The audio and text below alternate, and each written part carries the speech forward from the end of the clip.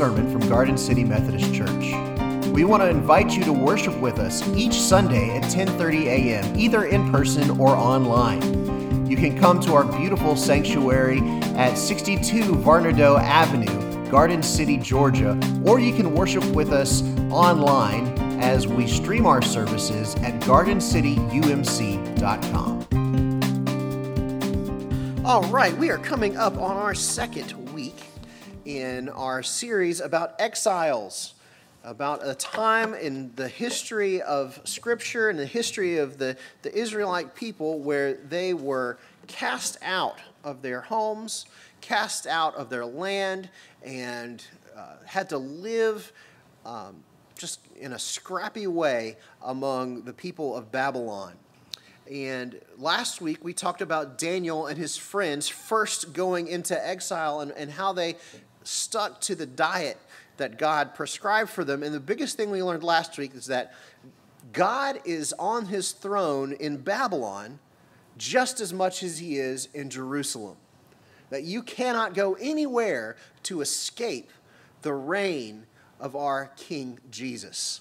And we talked about how we are living in a post-Christian culture, about how our wider culture in America no longer assumes a basic knowledge and a basic respect for faith, and how we can learn from these exiles and how to get along in that kind of thing. So it's a good thing that Jesus is king in Babylon just as much as he is in Jerusalem. It's a good thing that Jesus is as much king in a post-Christian culture as he is in a Christian culture, because the world does not seem to be getting any less crazy, does it? The world doesn't seem to be getting any less divided, any less controversial. And so this week we're going to take a look at a story that I'm sure you probably learned if you've been to Sunday school for any length of time. You probably saw this on the felt boards back in the day. It's a story of Shadrach, Meshach, and Abednego. And they're guys who were just minding their own business, trying to be the best recruits they could for the Babylonian king and still hold on to their identity as faithful servants of God. And then all of a sudden, if you remember the story, the king gets this big head and decides he wants everybody to bow down to him and puts this law into enforcement everywhere in the kingdom. And this idol gets put in this really prominent place. And anytime they hear the sound of basically any instrument, every citizen is required to drop what they're doing and immediately bow down and worship this idol. And the penalty for failure to obey this law was to literally burn. To be thrown into a furnace, and to catch fire until they died. And so in this land of civil religion, where it was no big deal, where the king and the rulers of Babylon were synonymous with the gods that they worshipped, in the culture they were in, it was no big deal to just add another deity onto your laundry list of idols so that you bow down to it. It's a little inconvenient, sure. And everybody knows that they're just stroking the king's ego, but you indulge this king and his giant ego, and you do what you have to do to keep from burning to death, right? I mean, that's how you get along in the land of Babylon, right? You just say, all right, sure, just please don't play the sound of an instrument when I'm on my way to do something important, right? Because I don't want to have to drop my whole load of groceries to bow down to this idol. Please, just let me get home. But Shadrach, Meshach, and Abednego couldn't go along with that. See, as Hebrews, they had this little inconvenient thing called the Ten Commandments to worry about. And there are two super important commandments that this new law violated, right? You will have no other gods before me, and you shall make for yourself no graven image to worship. And so they could not worship this idol. They just couldn't do it. And so it's important to note, they didn't start a petition They didn't cry about it. They didn't try to get everybody else to tear the idol down. They didn't say, oh, my religious liberty's gone. They just didn't bow down to the idol. They weren't about to abandon God for some dumb old law, for some king's ego. So some jealous Babylonians noticed that these three didn't bow down, and they narked on them to the king. And the king was so mad. So this is where we're going to get. We're in the scripture. We're on Daniel chapter 3. And you know what? I said to start on verse 3, but I pretty much summarized all that. So we're going to start on verse 8. Accordingly, at this time, certain Chaldeans came forward and denounced the Jews. They said to King Nebuchadnezzar, O king, live forever. You, O king, have made a decree that everyone who hears the sound of the horn, pipe, lyre, trigon, harp, drum, and entire musical ensemble shall fall down and worship the golden statue. And whoever does not fall down and worship shall be thrown into a furnace of blazing fire. There are certain Jews whom you have appointed over the affairs of the province of Babylon, Shadrach, Meshach, and Abednego. These pay no heed to you, O king. They do not serve your gods, and they do not worship the golden statue that you've set up. Then Nebuchadnezzar, in furious rage, commanded that Shadrach, Meshach, and Abednego be brought in. So they brought these men before the king.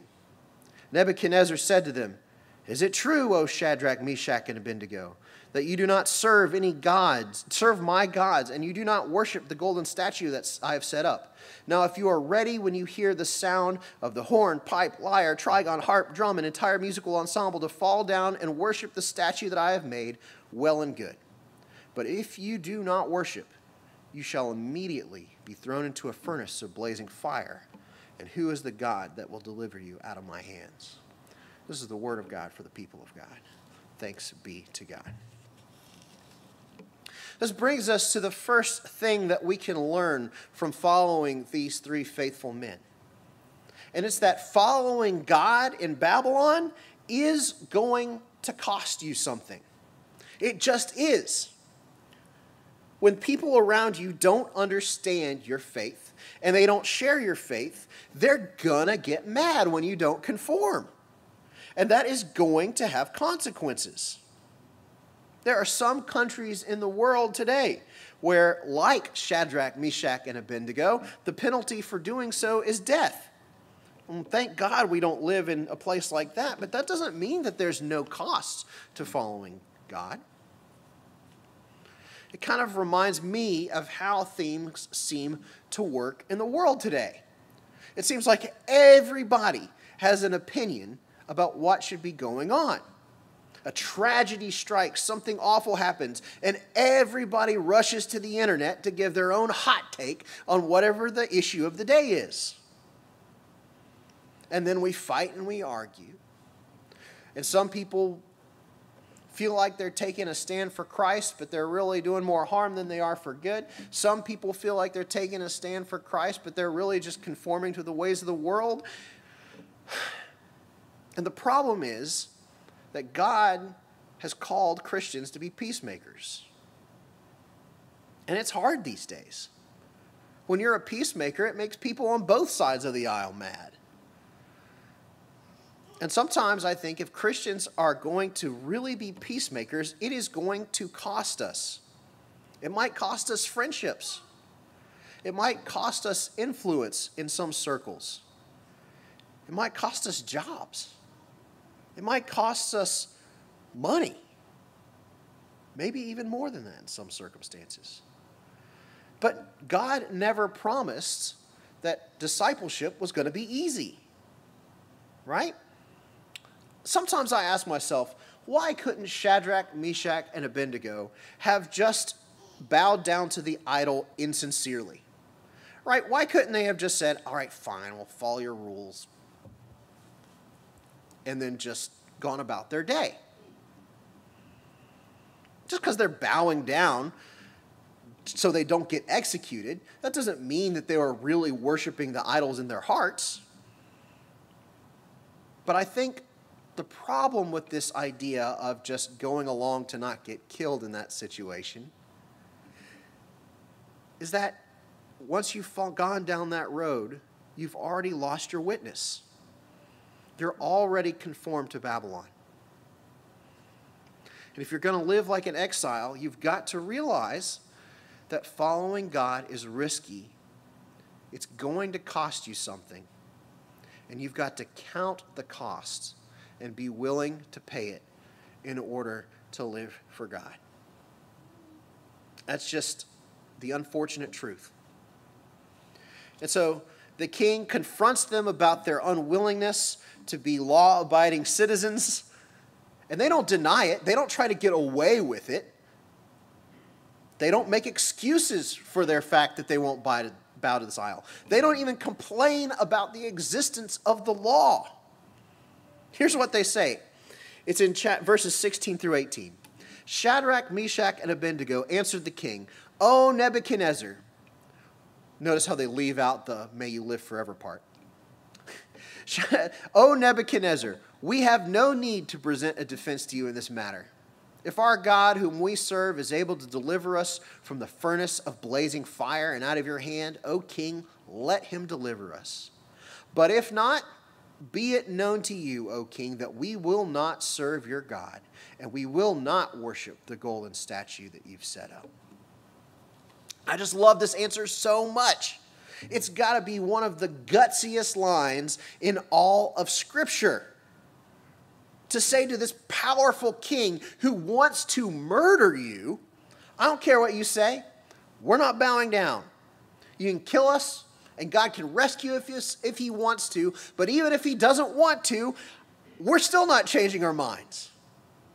I just love it so much because they don't have this like pie in the sky, unrealistic optimism that everything is going to be okay in the end. Now, we know that everything's going to be okay in the end because we remember this story from Sunday school. But just imagine for a second that you don't know how it's going to end. That they're going to a furnace of fire and maybe God will save them, maybe they weren't. But they fully expected to die a painful, fiery death. They fully expected to be killed for their faith. And while they knew that God could save them, there was a pretty good chance that he wasn't going to. And yet they followed him to the end anyway. The death sentence was carried out on these guys. They ended up in the furnace, in the fire. Which brings us to the second point of learning from these guys. And it's that God does not promise us safety or success. He only promises us his presence. And that's enough. These guys knew that God didn't promise them rescue, anything other than his presence. But if God was with them, then the king could do whatever he wanted to them, and it didn't matter. In America, we've been inundated with the prosperity gospel, which promises us that Jesus wants us to be healthy and happy and rich all the time, that we're somehow owed success and comfort if we can just follow Jesus and mail away our check. We're told that if we believe hard enough, our enemies will come around to our way of thinking. The people that sarcastically pick on us will have a crisis of conscience. Or that check for the exact amount of money we need will materialize in our mail because we believe in God, and so everything's going to work out. Have you ever seen the movie Facing the Giants? I don't want to just dwell on this, but there's this Christian movie called Facing the Giants. It's pretty good. There's a football team, and it's a Christian movie. But it's a nice movie, but it's like a Jerusalem movie, right? It's not a Babylon movie. The guy's life in this movie is like it's like a country song in reverse. He gets his truck back. He gets his wife. Okay, their football team wins. Just because he believed in God and had to pray, everything worked out for him in the end. Spoiler alert, I guess. But the life of an exile isn't like that. That's not the kind of thing that God promises us. Just because we pray, just because we believe hard enough, we're not going to get the championship in the truck. Amen. Sometimes this stuff happens. Sometimes God comes through with us with good blessings, but we just can't count on it. Nowhere in the Bible does it promise us that because of Jesus, everything will go the way we want it to, or even the way we need it to. I think our church in America today needs to recover some of the gumption of Shadrach, Meshach, and Abednego. We need to proclaim our God is capable of doing anything that he wants to, but even if I have to suffer for my faith, even if things never improve for me, I'm still not going to turn my back on him. Because here's what God has promised us. He's promised us the presence of Jesus through the Holy Spirit in our life on a daily basis. He's promised us a Holy Spirit that will comfort us and guide us through the difficult times, not around them, through them. He's promised us himself. The prosperity gospel makes promises and writes checks that they can't cash. The real gospel is that Jesus gets us through the tough times. Which brings us to the conclusion of our story. Daniel chapter 3, 19 through 27. So then Nebuchadnezzar was so filled with rage against Shadrach, Meshach, and Abednego that his face was distorted.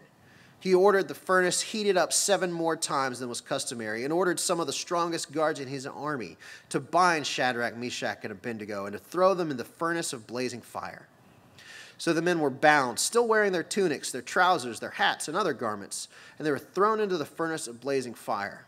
Because the king's command was urgent and the furnace was so overheated, the raging flames killed the men who lifted Shadrach, Meshach, and Abednego. But the 3 men, Shadrach, Meshach, and Abednego, fell down bound into the furnace of blazing fire. Then King Nebuchadnezzar was astonished and rose quickly. He said to his counselors, "Was it not 3 men that we threw into the fire?" And they answered the king, "True, O king." He replied, "But I see 4 men unbound walking in the midst of the fire, and they are not hurt. And the 4th has the appearance of a god." Nebuchadnezzar then approached the door of the furnace of the blazing fire and said, "Shadrach, Meshach, and Abednego, servants of the Most High God, come out, come here." So Shadrach, Meshach, and Abednego came out from the fire. And the satraps, the prefects, the governors, and the king's counselors gathered together and saw that the fire had not had any power over the bodies of those men. The hair of their heads was not singed, their tunics were not harmed, and not even the smell of fire came from them. Nebuchadnezzar said, "Blessed be the God of Shadrach, Meshach, and Abednego, who has sent his angel and delivered his servants who trusted in him." They disobeyed the king's command and yielded up their bodies rather than serve and worship any god except their own God.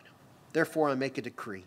Any people, nation, or language that utters blasphemy against the God of Shadrach, Meshach, and Abednego shall be torn limb from limb, and their houses in ruins, for there is no other God who is able to deliver in this way. Then the king promoted Shadrach, Meshach, and Abednego in the province of Babylon. You know, there's some folks that think that the 4th person in this fire was a pre-incarnation appearance of Jesus. Some people say it was just an angel sent to protect them, and I don't know. I'm not going to fight about that. But here's what I want us to get out of this whole story. And it's the 3rd thing we can learn from these guys.